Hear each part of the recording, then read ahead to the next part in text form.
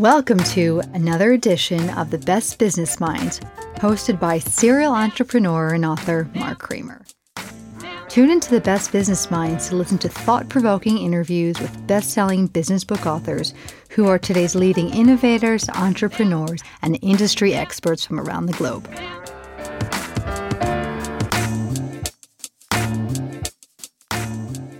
Welcome to another edition of the Best Business Minds, where we interview business leaders and academics that write thought-provoking books. I'm Mark Kramer, serial entrepreneur and consultant, consults with family businesses and entrepreneurs. We just passed, again, our one-year anniversary, and this is my 61st interview, and we have listeners now from 38 countries. I'm excited very day to have the author of Shifting Ahead, Alan Adamson. Alan, welcome. Thanks for inviting me, Mark. Pleasure to be here. Pleasure to have you. So, Alan, please tell us about your background.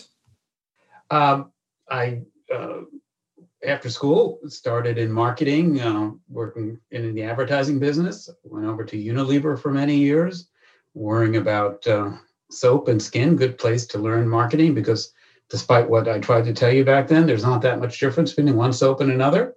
And after that, went back to advertising and ultimately did a lot of work at Landor, which is a global brand consultancy.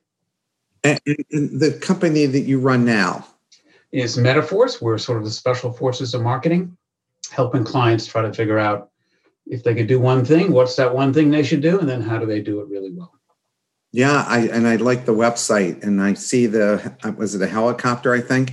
Dropping off special forces people? You don't have to do client engagements dropping onto your site with a helicopter anymore, thanks to Zoom. So why did you write this book and why this particular title? It came out of many clients coming to me and saying, our sales are dropping. Can you help us attract new customers? And what became clear was that it wasn't a marketing problem. They had become less than relevant. The product was no longer that good. The service was no longer that good. And I was wondering, why more and more clients didn't realize they were becoming irrelevant before it was too late. Was it just me that more and more clients were coming to and saying we need some new marketing, some sizzle when they were becoming your father's Oldsmobile? Or was it increasingly happening that companies were struggling to shift ahead? So, which is why we set off on a journey with my partner at NYU to do the research. Yeah, I love the book. I thought it was very interesting. And there's a lot of companies who are the walking dead.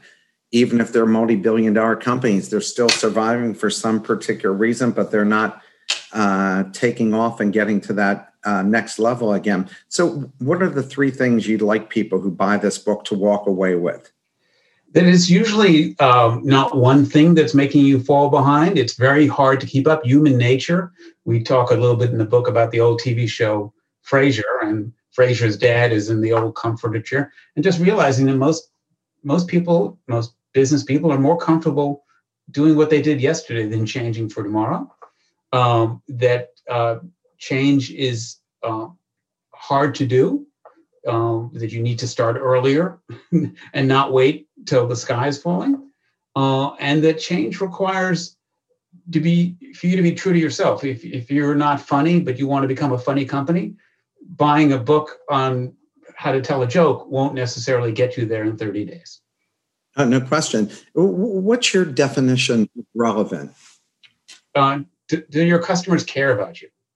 Do I care? We were doing a piece of research a couple of years back for Pizza Hut, and what do you want in a pizza, and what's important? And one of the moderators asked the question, "Well, if Pizza Hut went away, how would you feel? What would you do?" And they go, "Oh, no big deal. I just go to Domino's. I just go."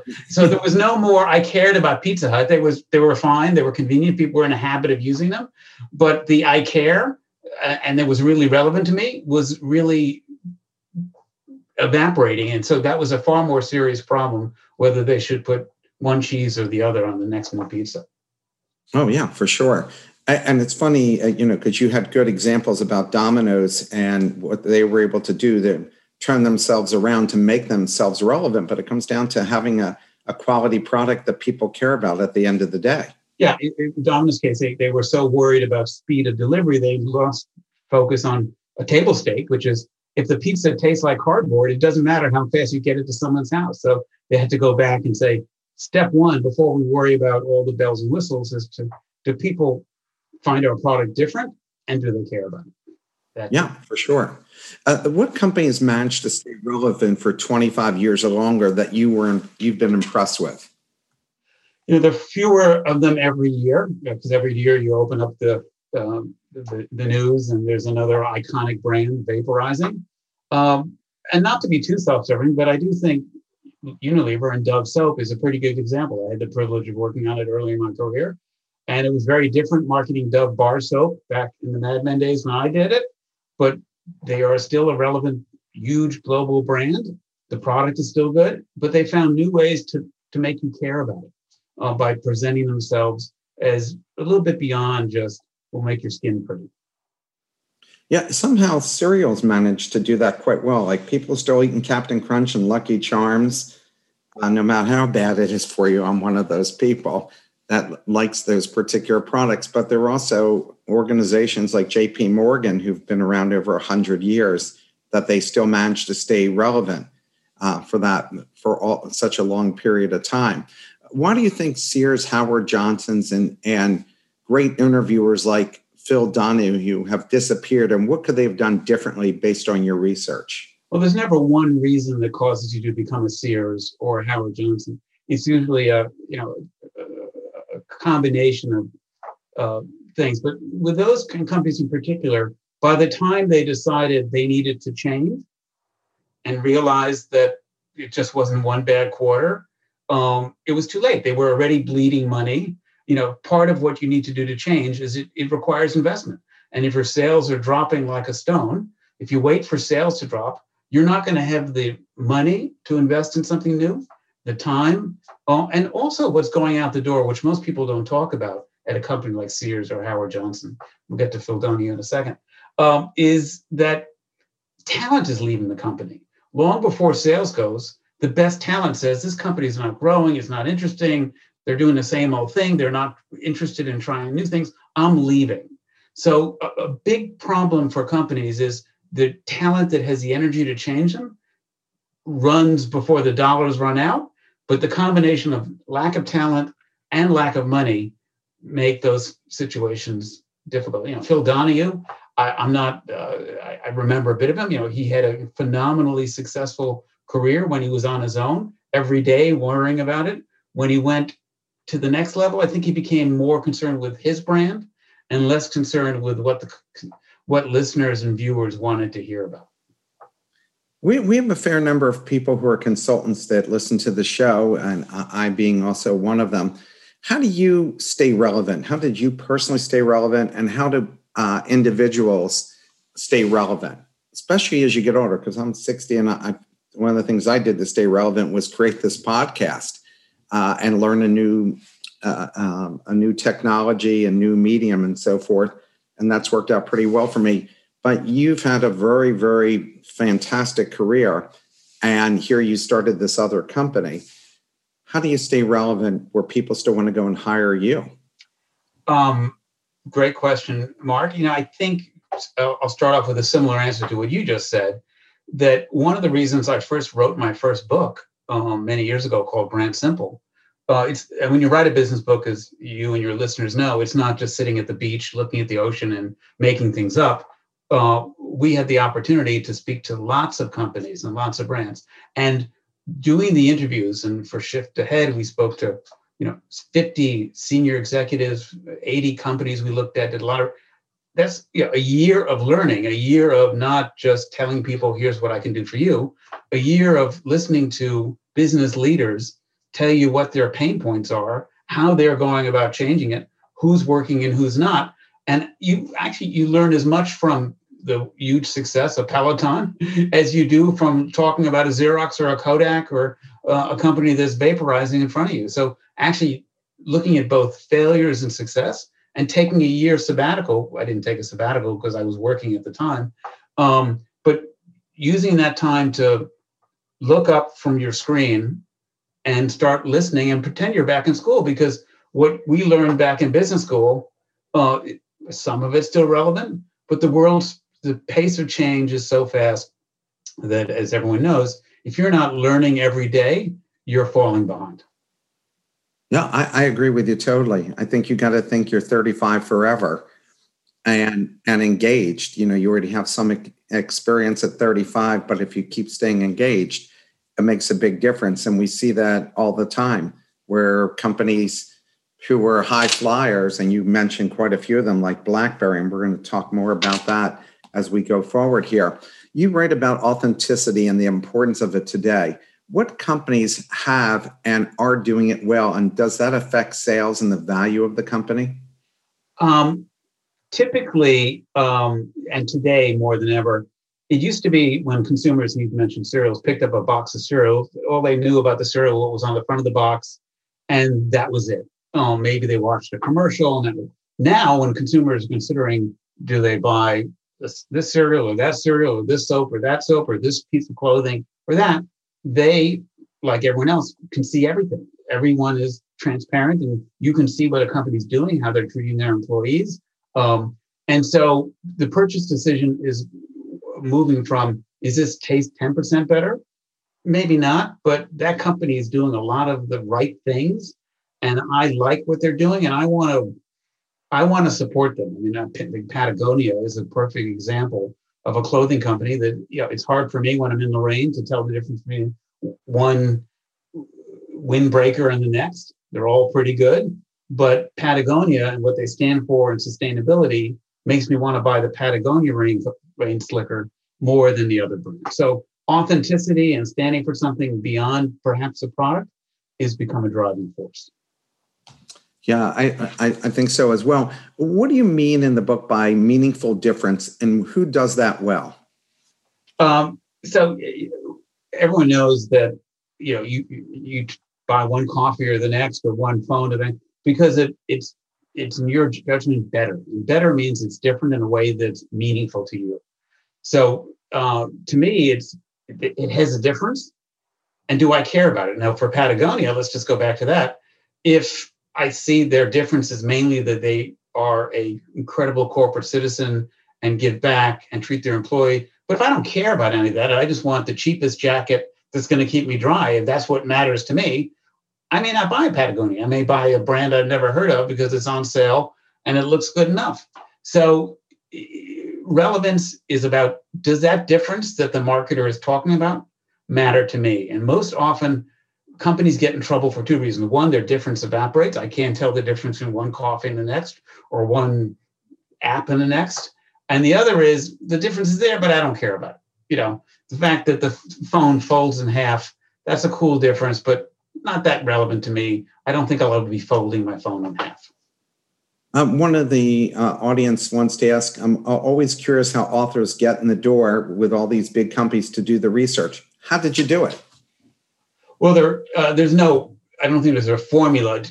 One thing is true that if I call up Mark and I say, Mark, can you tell me about your podcast and how you thought of it? You're more likely to want to talk about yourself and your business and your podcast. And you're usually more than happy to share that. The other connection of being affiliated, my partner was a professor at NYU. I lecture there quite often, but having the benefit of NYU, it enhances most people's interest in talking because it's about learning and sharing knowledge. And if I can do that and help a fellow business person, I'm open to do it. So I found that if you go in with that, I want to learn about what you've done and see if others can learn. Tell me about it. More people than you think are usually open to talking to you. Yeah. And I also think the school does make a difference. I taught 10 years at Wharton and I wrote 6 books, and saying that I taught at the Wharton School opened a lot of doors for me. But you're right about people like to tell their story and are more than glad to share. If you're not looking for money from them and you're not looking for a job or something or a contract, they like to share their experiences. And the challenge, as you know, is to help them tell their story in a way that can help more people than the person in the soup business who tells you about how they make great soup. Yeah, no question about it. Could you please talk about the measure that Young and Rubicam created called Brand Asset Valuator. And how does that work? And can that be used for local or regional brands, or is it only really for big companies? That was a great piece of research, and it grew out of early on at the company I was with, which was part of the Young Rubicam group called Landor. We would do a study that looked at a couple dimensions, and it was able to look at one brand in financial services and compare it to a beverage brand. Most of the time, Coke knows what Pepsi's doing, and American Express knows what Visa's doing, but most people don't see the entire brand scale. And so what Y&R did with the Brand Asset Valuator back then was to look at all brands from financial service and compare them all horizontally and look at 4 dimensions. How different is a brand? How relevant is that difference? How well regarded is the brand? And how knowledgeable are consumers? And they looked at that for all brands quantitatively globally. And those dimensions proved a really good ability, because lots of brands fell into, I know a lot about them, but I don't think they're relevant anymore. I don't think they're that different, so I don't buy them.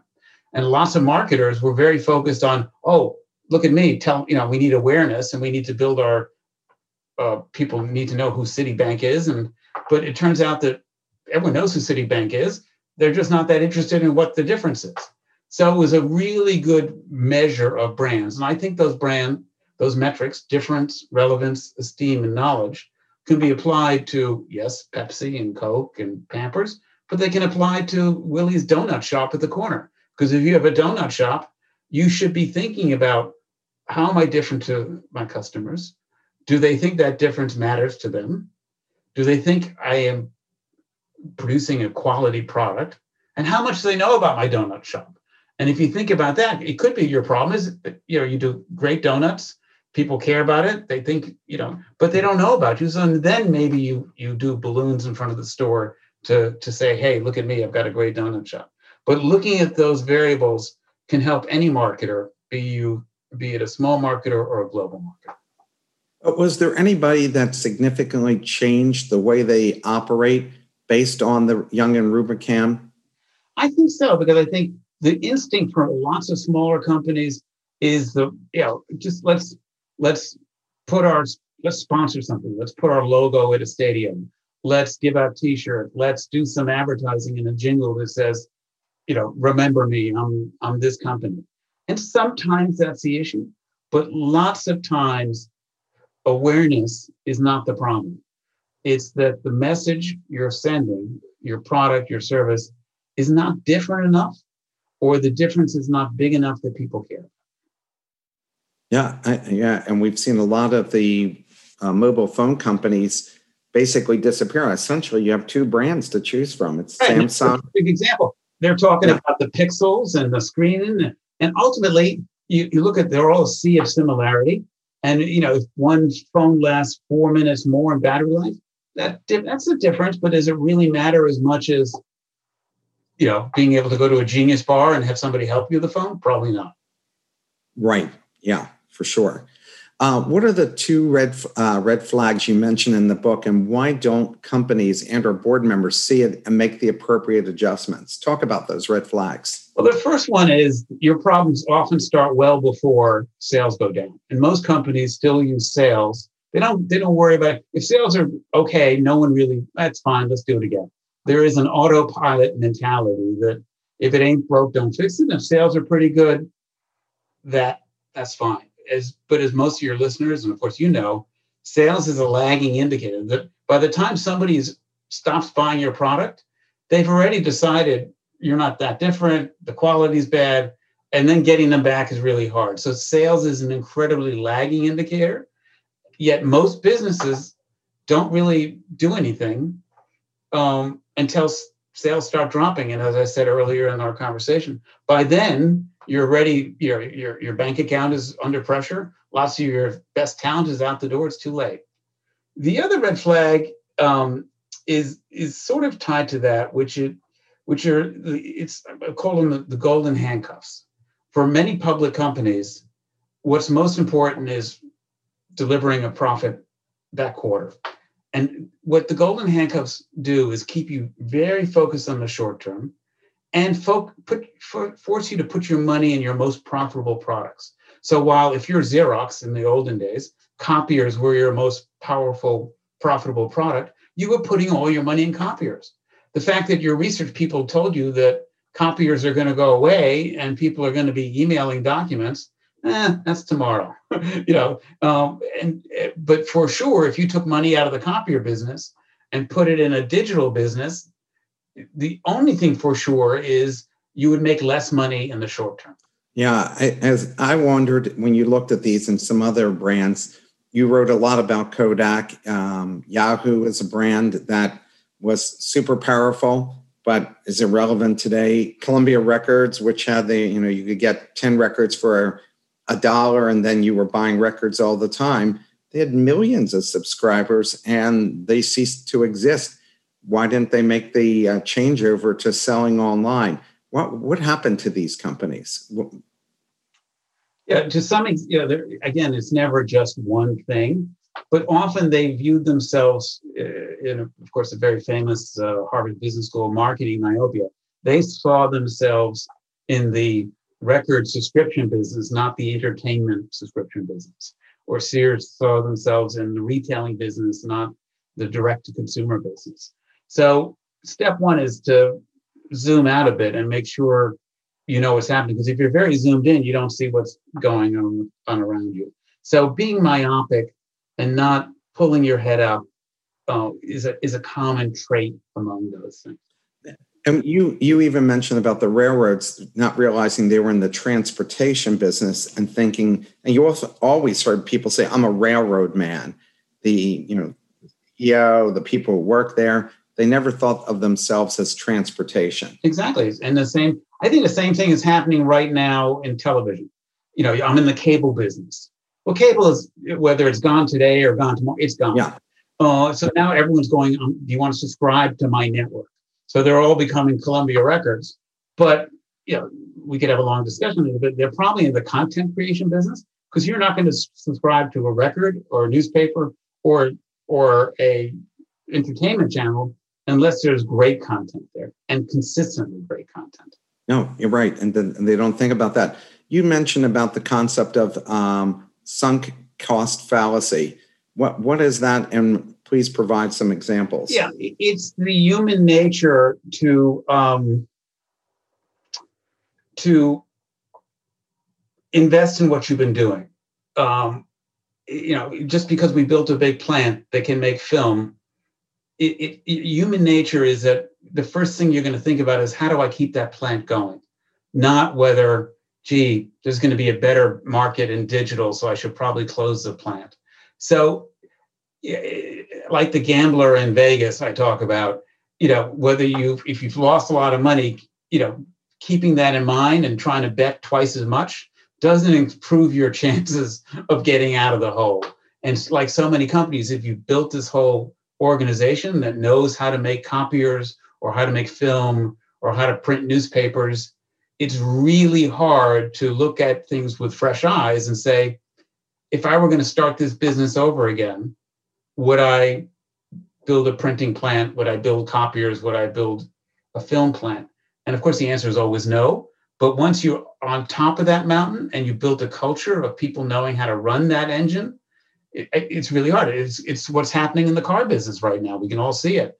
Everyone's talking about, let's go build electric cars, or making some nice ads.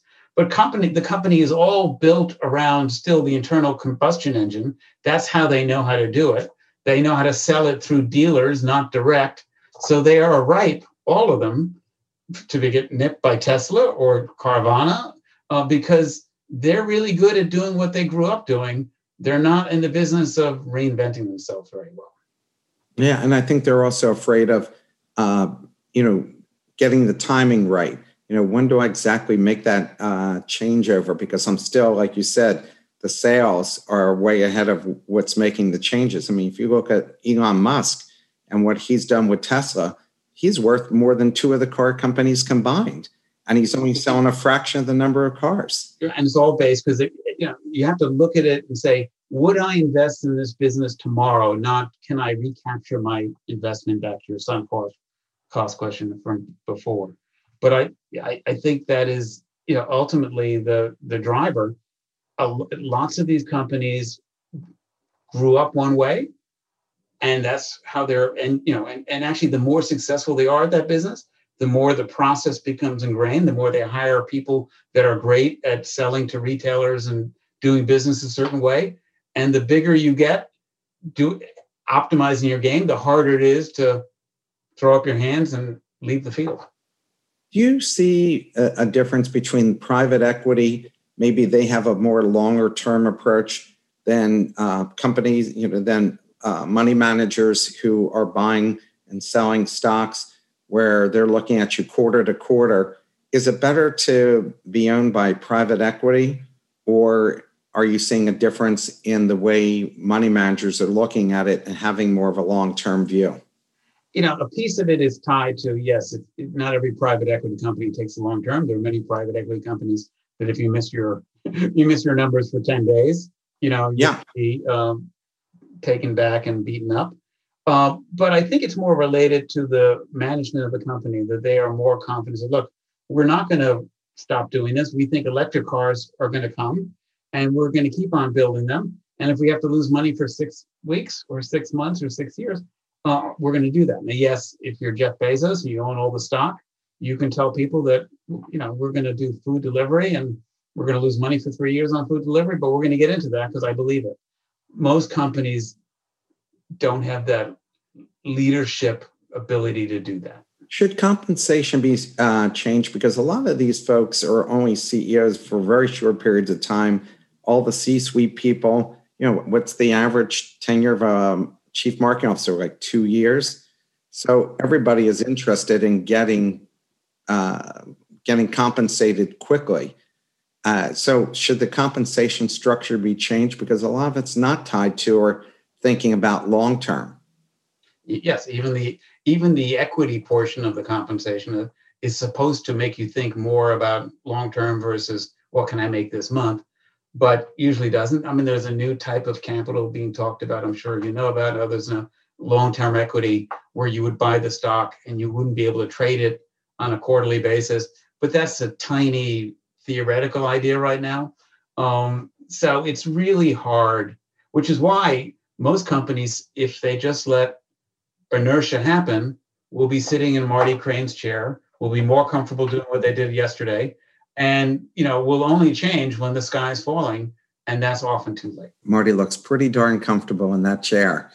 How does founder's mentality get a company in trouble? And which you related a good story from Teach for America. So can you talk about that? Yeah. We had a great conversation with the founder of Teach for America, Wendy Coop, and she came out of school as a young, why not sort of entrepreneur, and said, "Gee, we have all these great graduates, and they're all going to banks and they're going to consulting companies.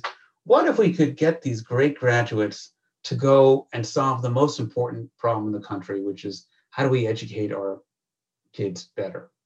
And so she said, let me take grads from some of the best schools, and I'm going to drop them in inner city schools and have them teach class. And she founded Teach for America. And she was phenomenal at selling the idea. She all of a sudden was able to place thousands of super qualified, super achieving kids in the worst possible schools to help where it mattered the most. And the company or the organization grew phenomenally.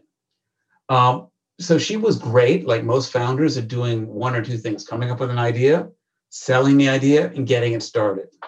But when you get big, the first thing that happens is complexity sets in. And entrepreneurs are good at being agile and making fast decisions. But if there are no more quick fixes, so all of a sudden, Wendy ran into a problem that when she dropped all these kids in these inner city schools, they were not having good experiences. They were not being supported. There was no one there to call to help them. There was no coaching. There was no training. And sure enough, what happened to Wendy's business happens to lots of successful businesses. Kids were getting online and saying, I worked for Teach of America in the New Orleans school system, and it was horrendous. Don't do this. And they were getting lots of reviews. And all of a sudden, people weren't signing up. And, Wendy tried to solve the problem, but it was required a business model change. And so fortunately, she brought a partner in who knew how to change a big aircraft carrier. So when you have a founder, and you mentioned it with Steve Jobs in a previous conversation I think we had, Yep. he was really good at coming up with ideas, less good at operationalizing. He had a great partner, Tim Cook, who could take his ideas from his head and get them in the market. Question is, and Tim has done a pretty good job of optimizing lots of big businesses, but the question is, will they have enough new ideas to continue this growth? And I don't know. So the founders mentality, founders are great at ideation, great at coming up with ideas, great at making things happen, less good at managing large, complex problems, which is why when they're successful, sometimes they need to be augmented or need different people to come in to get the big aircraft carrier to continue to go on the ocean. She needed the Tim Cook because without Tim Cook, Steve Jobs' second act would have been over very quickly. Mm-hmm. I had students that worked at Apple and said that they loved Jobs' vision and his product ideas and how he relayed them to them. But they said he was a terrible guy to go and run the company on a day-to-day basis. But Tim Cook was amazing and had great people skills and was very encouraging. And so I think you need that combination, right, to make that. The other thing about the founder's mentality, Mark, is that it has a very important thing that big companies forget how to do. Because when you're a founder, you're always a little paranoid. People still liking to go to, and you're always close to the customer. You're always asking people, well, if I made the binder this way, would you buy it? And that sort of customer intimacy allows them to get the rocket off the launch pad. And when companies get big, the only time you see a customer is maybe when you're in the elevator going out. But most of the time you're in the conference room, looking at reports. I had a conversation with, there was a conference with several executives at Facebook. But one of the things Facebook was able to do to stay relevant for the past 10 years and grow was they realized that they were getting huge, but they needed to stay agile to survive in technology. So if you were assigned a project that was important, you would get a hall pass that said, I didn't have to go to the food safety briefing that every employee has to go to. I didn't have to go to the finance meeting to do my quarterly. You could get out of meetings, because if you go to many executives in big companies, I suffer from, and you say, can we have a meeting to talk about the future? They'll say, oh, I'm free next Friday between 1 and 2. And then a month from Thursday, I can see you. Your world gets complicated. And to be successful, you need to be focused and agile. And so founders stay focused and agile, and big companies often lose that. And the only time they talk to customers is when they say, well, let's do a market study to find out why people in Cleveland aren't buying this anymore. By then, it's too late. That's the biggest complaint. When you meet people who've left large companies like you have and gone to a smaller, they said they were getting suffocated by all the meetings, that there were just so many meetings that you felt depressed that you didn't get anything done, that you look over the course of a year and say, yeah, I drank a lot of coffee. It was full, but nothing happened. Yeah, drank a lot of coffee.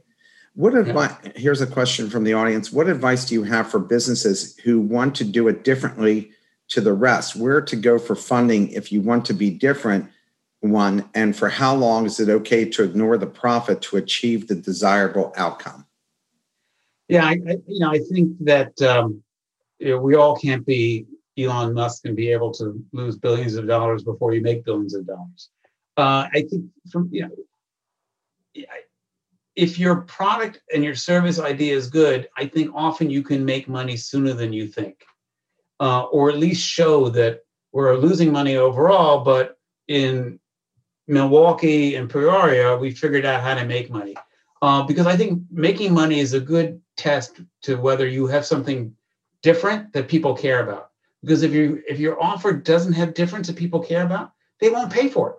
And the sooner you find that out, the better. So if you have a better mousetrap, you should be able to make money quicker than you think, and or you need to find a partner who shares that long-term vision that someday everyone will have a charger in their garage and be comfortable driving an electric.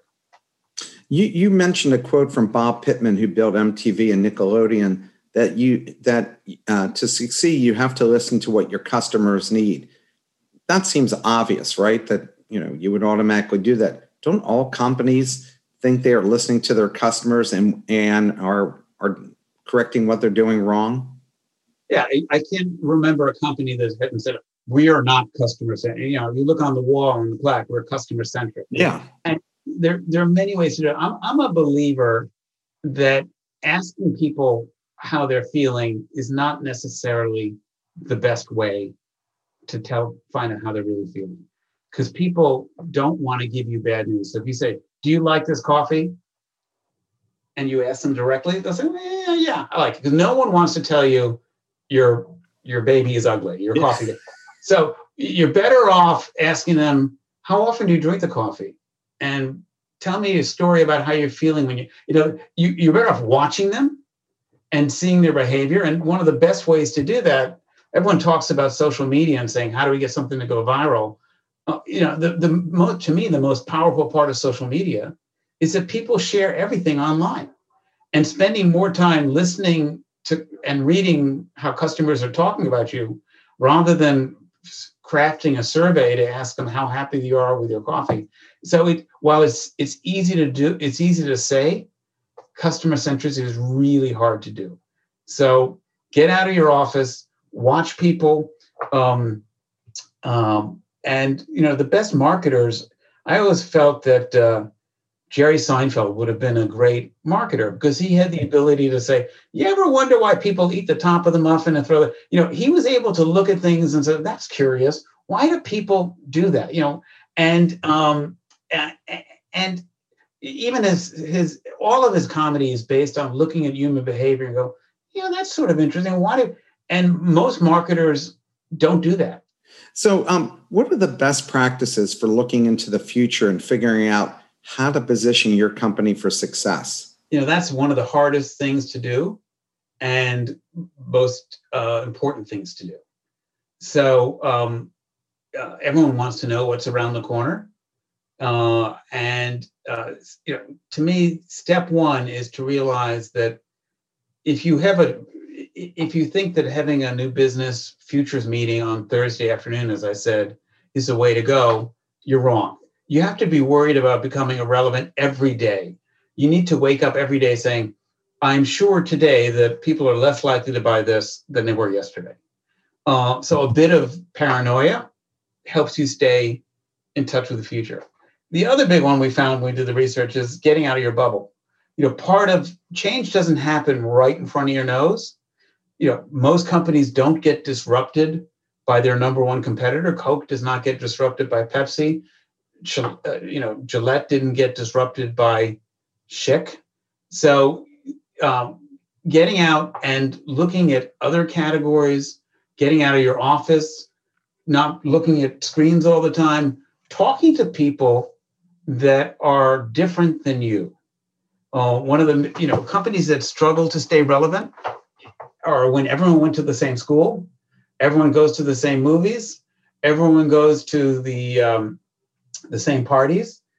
They tend to see the world this way, and to see around the corner, you need some peripheral vision. I tell the story often of my first job out of school when I went to an ad agency. And I went through all the interviews and they asked me if I knew media strategy and how to do research. And I was really prepared and I gave them good answers, I thought. And finally, I'm with the CEO at this last interview of the day. And he said, Alan, I only have a few more questions for you. If you've been busy all day, I go, great. But, you want to know my marketing strategy and I'm ready. I know. I said, Alan, what was the last book you read? And tell me what you found interesting about it. And then I want you to tell me about the last show you went to and what. I'm totally not ready for it. And, I couldn't think of a book I'd read other than a business book in a couple of months. And afterwards, I asked his name, it was Ken Roman. And I said, Ken, why did you, he goes, our job at Ogilvy and Mather at that point was to be the eyes and ears of our clients.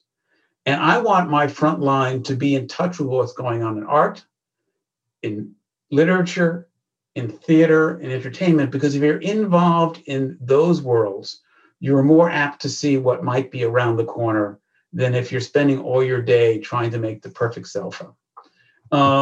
And so I've taken that to heart in my career, and I think seeing the future is less about studying your competition and asking customers, what do you want in a bar soap, and more about looking out and trying to see the road. When you're teaching a young driver how to drive, you tell them not to look at the curb right in front of them. They got to look down the road and see what's coming. Yeah, that's why I like going to trade shows, and I like hearing early stage companies, and I like talking to young people who have a whole different view of things and all the great ideas that they have. Are companies becoming too data dependent? I'm finishing a book about Terry Francona when he managed the Red Sox, and he said that teams were becoming so data driven that they were basically telling the scouts that they didn't know anything, that all you had to do was look at the data. And it turns out you would end up missing quality prospects because it's more than just data. Are companies becoming too dependent on data? Well, data is more and more important because you can track everything. And it has become far more useful than it ever was because you can actually see what people are doing, thinking, and how they're behaving. But like everything else, if it becomes the only thing you do, it becomes a liability because you have to be able to both look at the data, but then question, why are people doing that? Because the big challenge with data, companies and organizations are swimming in data. The success comes from, reading the tea leaves and saying, so what does that mean that people are shopping more online?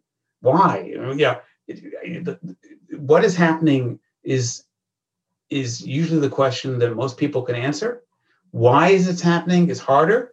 And what's going to happen next is even harder than that. Yeah, because like you said, everybody has so much data that they're almost all looking at the same thing. It reminds me of people selling you SEO services. Not everybody can be on the home page or the front page of a search. So what does that mean at the end of the day? I mean, all of you hired superstar SEO companies, and they all promise you to be on the first page, but that's an impossibility. And it's the if you look at, I'm not an expert in this for sure, but I think looking at the movie business is always instructive entertainment. If you put the same stars with the same director and the same crew twice, you will get totally different results. You need to look at the qualitative as well as the quantitative. People that are totally geeked out in data, we'll see the train coming right in front of them, but they won't see what's coming from behind them. And they'll get run over. Is there a certain size or stage of life that a company becomes more vulnerable, or is it the lack of risk and innovative culture that sinks companies? I think they're vulnerable at the very beginning because oftentimes you have an idea that's, I'll tell you this quick story. One of my clients for many years at Procter & Gamble went over to the beauty business and became an executive in luxury. And he said, well, the biggest thing he had to get used to was he found marketing at a big beauty and luxury company more like surfing. He didn't do a lot of surfing. He said, if I was ahead of the wave, I missed it. No, if I was ahead of the wave, I would get wiped out.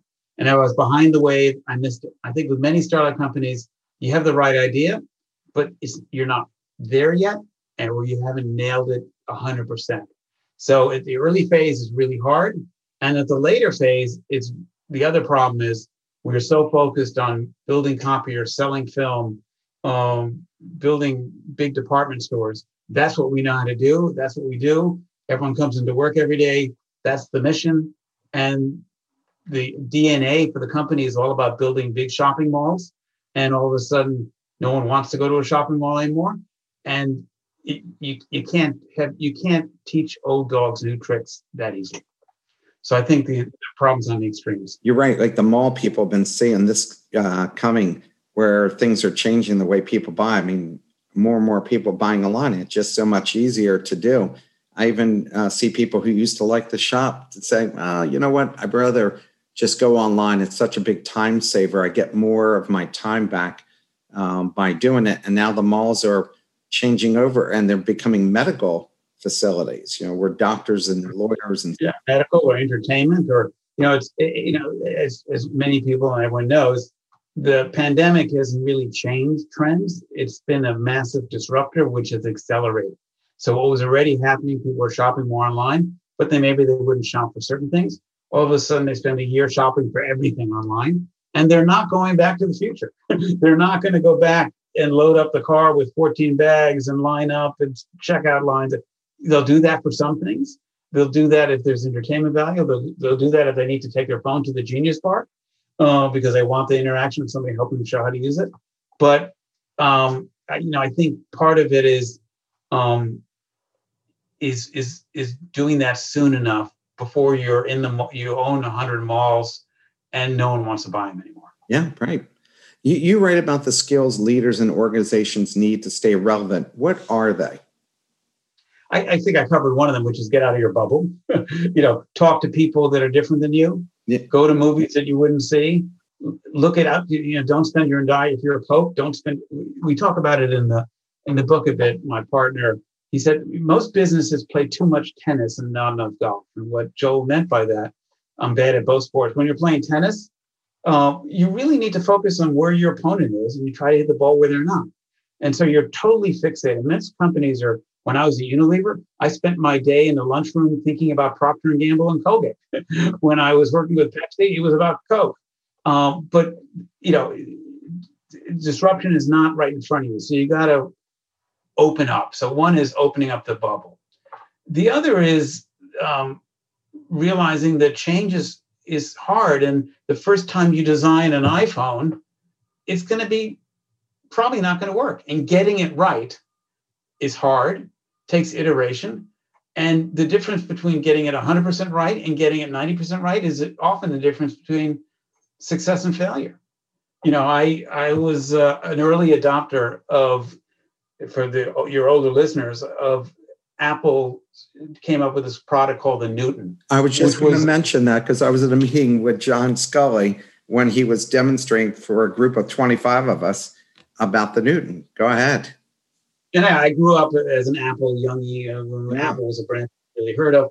And so I bought a Newton, and it was a great concept. It was sort of a tablet little thing, and you could write on it. But it just didn't work. It didn't recognize my handwriting half the time. The battery would go out. It was hard to get my handwriting onto the computer. In other words, it was about 80% right, 70% right. And so it didn't matter that he was right completely, that we would all be living off things that could do that. It just wasn't right yet. And I think lots of business needs to realize that the success between one idea and the other is not who has the idea. There were many iPads out there before Apple came out with it. It's about getting it all right. And getting it all right, give yourself time, start early, plan for lots of iteration, and don't give up optimizing it until you nail it, because the difference between 90% and 100% is often success and failure. For sure. You mentioned about GE having a reinvention trait, but it appears that even with good intentions, they've made bad choices that haven't worked out, and now they have to sell the best parts of the company just to save the GE name. What is your take, and what will it take to turn it around? It's easy on the outside. They were a client of ours and mine for many years, and they were the gold standard. And if you're going to run a B2B business, follow GE. Yeah. And I don't think there's one thing. I do think that their culture, when I worked with them, they believed in people's what they called inner geekiness. They were engineers, and they were really quite good at building complex things like turbines and jet engines. But all of a sudden, they were making most of their money on Wall Street. The finance arm was making, and making money on Wall Street is a different skill set than building jet engines, which is why Goldman Sachs didn't buy Boeing. So, and I think part of it is when you get out of your core DNA and you start to make a lot of money in things that you're maybe lucky at, maybe somewhat good at, but you really are not attuned to, you get into trouble. So I think one of the big GE problems was, they got away from their core DNA. They became more about finance and banking and loaning than about manufacturing. Lots of other things happened as well. They got very inbred, even though they were hiring people, and there was a GE way, and you had to do the Six Sigma approach. And, they got, the more successful you are, the more processes you put in place. And this is how we do things at GE. Same thing happened at Procter & Gamble. This is the P&G way. This is how P&G writes emails. This is how P&G does market research. And so, P&G got very close to trouble 8 years ago. They're still struggling to pivot from a company that knows how to sell to Walmart and Safeway and get to be able to compete with Amazon and go direct to consumer. So I think GE is a great study to look at, that a towering strength could also undo you if you're not careful. Yeah, I think when you're so successful, you wonder, like people always are saying, why reinvent the wheel or change it? And then they don't realize that you have to constantly look at cannibalizing your processes, everything, to see how you can continually make themselves better. I think that's why somebody like Nick Saban continues to win national championships at Alabama with different sets of people. Right. There's another thing we found in the book, which we haven't brought up yet, but I think is very tied to the GE story. It's arrogance. The more successful you are, the more arrogant you become. And if you become arrogant, you believe you're always right. We do it our way. And look, it's made millions of dollars, so that's the way we do things. And if you are arrogant in business, it's a very painful lesson when you find out that your confidence is no longer justified. So many companies, in fact, the famous story we had in the book is BlackBerry. Yes. BlackBerry was the king of the king. Yeah. Everyone had their own BlackBerry. And they just said, and when Steve Jobs, said, here's the iPhone, people at BlackBerry said, oh, come on, no one's going to draw on this. They want a business tool. No one's going to use a keyboard that doesn't have real keys. The president uses a BlackBerry, and the head of Goldman Sachs uses a BlackBerry. Don't worry, that's the Apple thing. That's just a music toy. Forget it. They were so arrogant. They didn't take it seriously. Yeah. As a marketer, how much stock do you hold in surveys and focus groups when consumers often tell you what you want to hear? And you talked a little bit about that before. Yeah, I think that's a big challenge because I don't think consumers can tell you what's around the corner. They can tell you what they believe and what they do, but they can't tell you how they behave. So two things go on there. One is, yes, asking them for what's going to happen is often dangerous business. Early in my career, I worked with Procter on a laundry dish cleaning liquid called Dawn. And when we first came up with Dawn, we asked people, what do you want in a dishwashing liquid? And they said, oh, it has to be good for your hands, because that's what was on television. And so we had a liquid that was good at removing grease. And they go, I don't know about grease. But once we showed it to them, Dawn became the number one liquid. So I think, part of it is asking the right questions. And the other part is we do this now. If you want consumers to tell you what could be, you have to show them. Would you be interested if this happened or this or this? Don't ask them what they want in a soft drink tomorrow, because they'll just say something that tastes like Coca-Cola. You've got to put prototypes in front of them to go, oh, that's sort of interesting. I never knew you could talk to a phone and have it do that. So if you're going to ask consumers, go in with stimulus that is right or wrong or different, because it's their reaction to the future that will tell you how they're really thinking today. Isn't that why Steve Jobs used to say all those surveys and focus groups are crap? People don't know what they want until you show it to them. Yeah, I'm sure people were saying when they were looking at Xerox copy machines, how happy you are with the copying. I love it. Would you consider another brand besides Xerox? No. You didn't ask them what happens if you didn't have to make any copies anymore, because that was Star Trek. What do you mean no copies? Our whole business is about sending statements to customers. They're going to want paper statements. Who's going to want to pay their bill online? That's never going to happen. And Xerox was once flush with lots of money. Why didn't they take advantage of all the great inventions that they had and spin them off as smaller entrepreneurial companies where they would have invested but owned a good, maybe the vast majority. Part of it is they were making too much money on the copy business, which was an annuity, because once you bought a copier from Xerox, every year you would get a check from, I enjoyed your copier, and you come and service it. So, it was an addictive, powerful business. And so doing new things didn't make financial sense. They were better off selling 10 more copiers than launching, they invented the mouse, I think, as research. Isn't the problem there is that these companies are either run by salespeople who are, again, numbers driven, or finance people, but not by people who have an intellectual interest in innovating and like the idea of working on coming out with new products. I think that's what drove Jobs and others who have been successful in these spaces. Big challenge is once the company becomes big, it's really about optimization. In fact, when I was a brand manager at Unilever, a lot of the job was not trying to get people to use more of it. It was trying to, how do we make this more profitable? How do we take some ingredients out? How do we make the production line go faster? How do we save money on shipping? Right.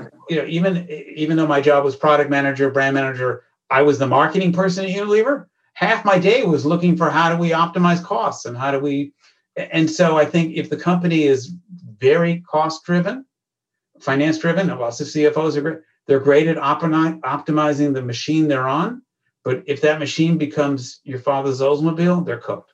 Now, here's my last question for you. Big companies have history and resources to mine data to change their futures if they're open and willing. What tools can a startup or a small company avail themselves of that would give them similar insights?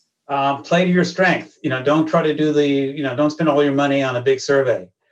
Go out to your local store, go out, talk to people, watch, observe, because big companies are really not good at looking at what's happening right in front of their nose. They're looking at data, and change happens first on the fringes and qualitatively. And if you can see it ahead of them, you might get the chance to move faster.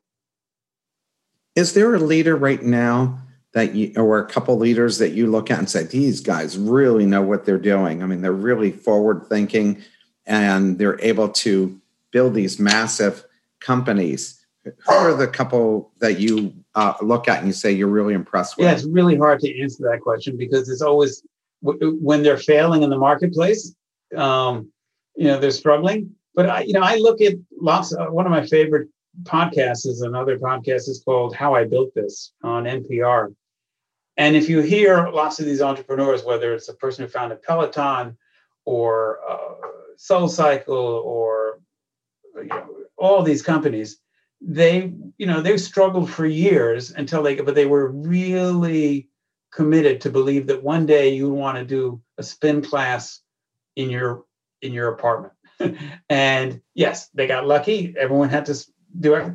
But part of it was they were successful before the pandemic too. Well, I want to thank you so much for taking the time. I love this book. People should definitely be reading this book, and it's so enjoyable to read. So thanks again. And I'll have to get your first book and read that one, right? What was the first book you wrote? Simple, which is if you can see a shift, you have to execute well, you have to keep it simple. Well, I hope people get both of those books. Have a wonderful weekend. Thank you, everybody, for tuning in. And everybody have a safe weekend. Thanks, Mark. Take care. Thank you for listening to another episode of The Best Business Minds. Tune in every Friday at 12 p.m. Eastern Time for our live recordings. Go to www.thebestbusinessminds.com for more information and follow us on LinkedIn and Twitter to be kept up to date with our upcoming guests and other bonus material. See you next time.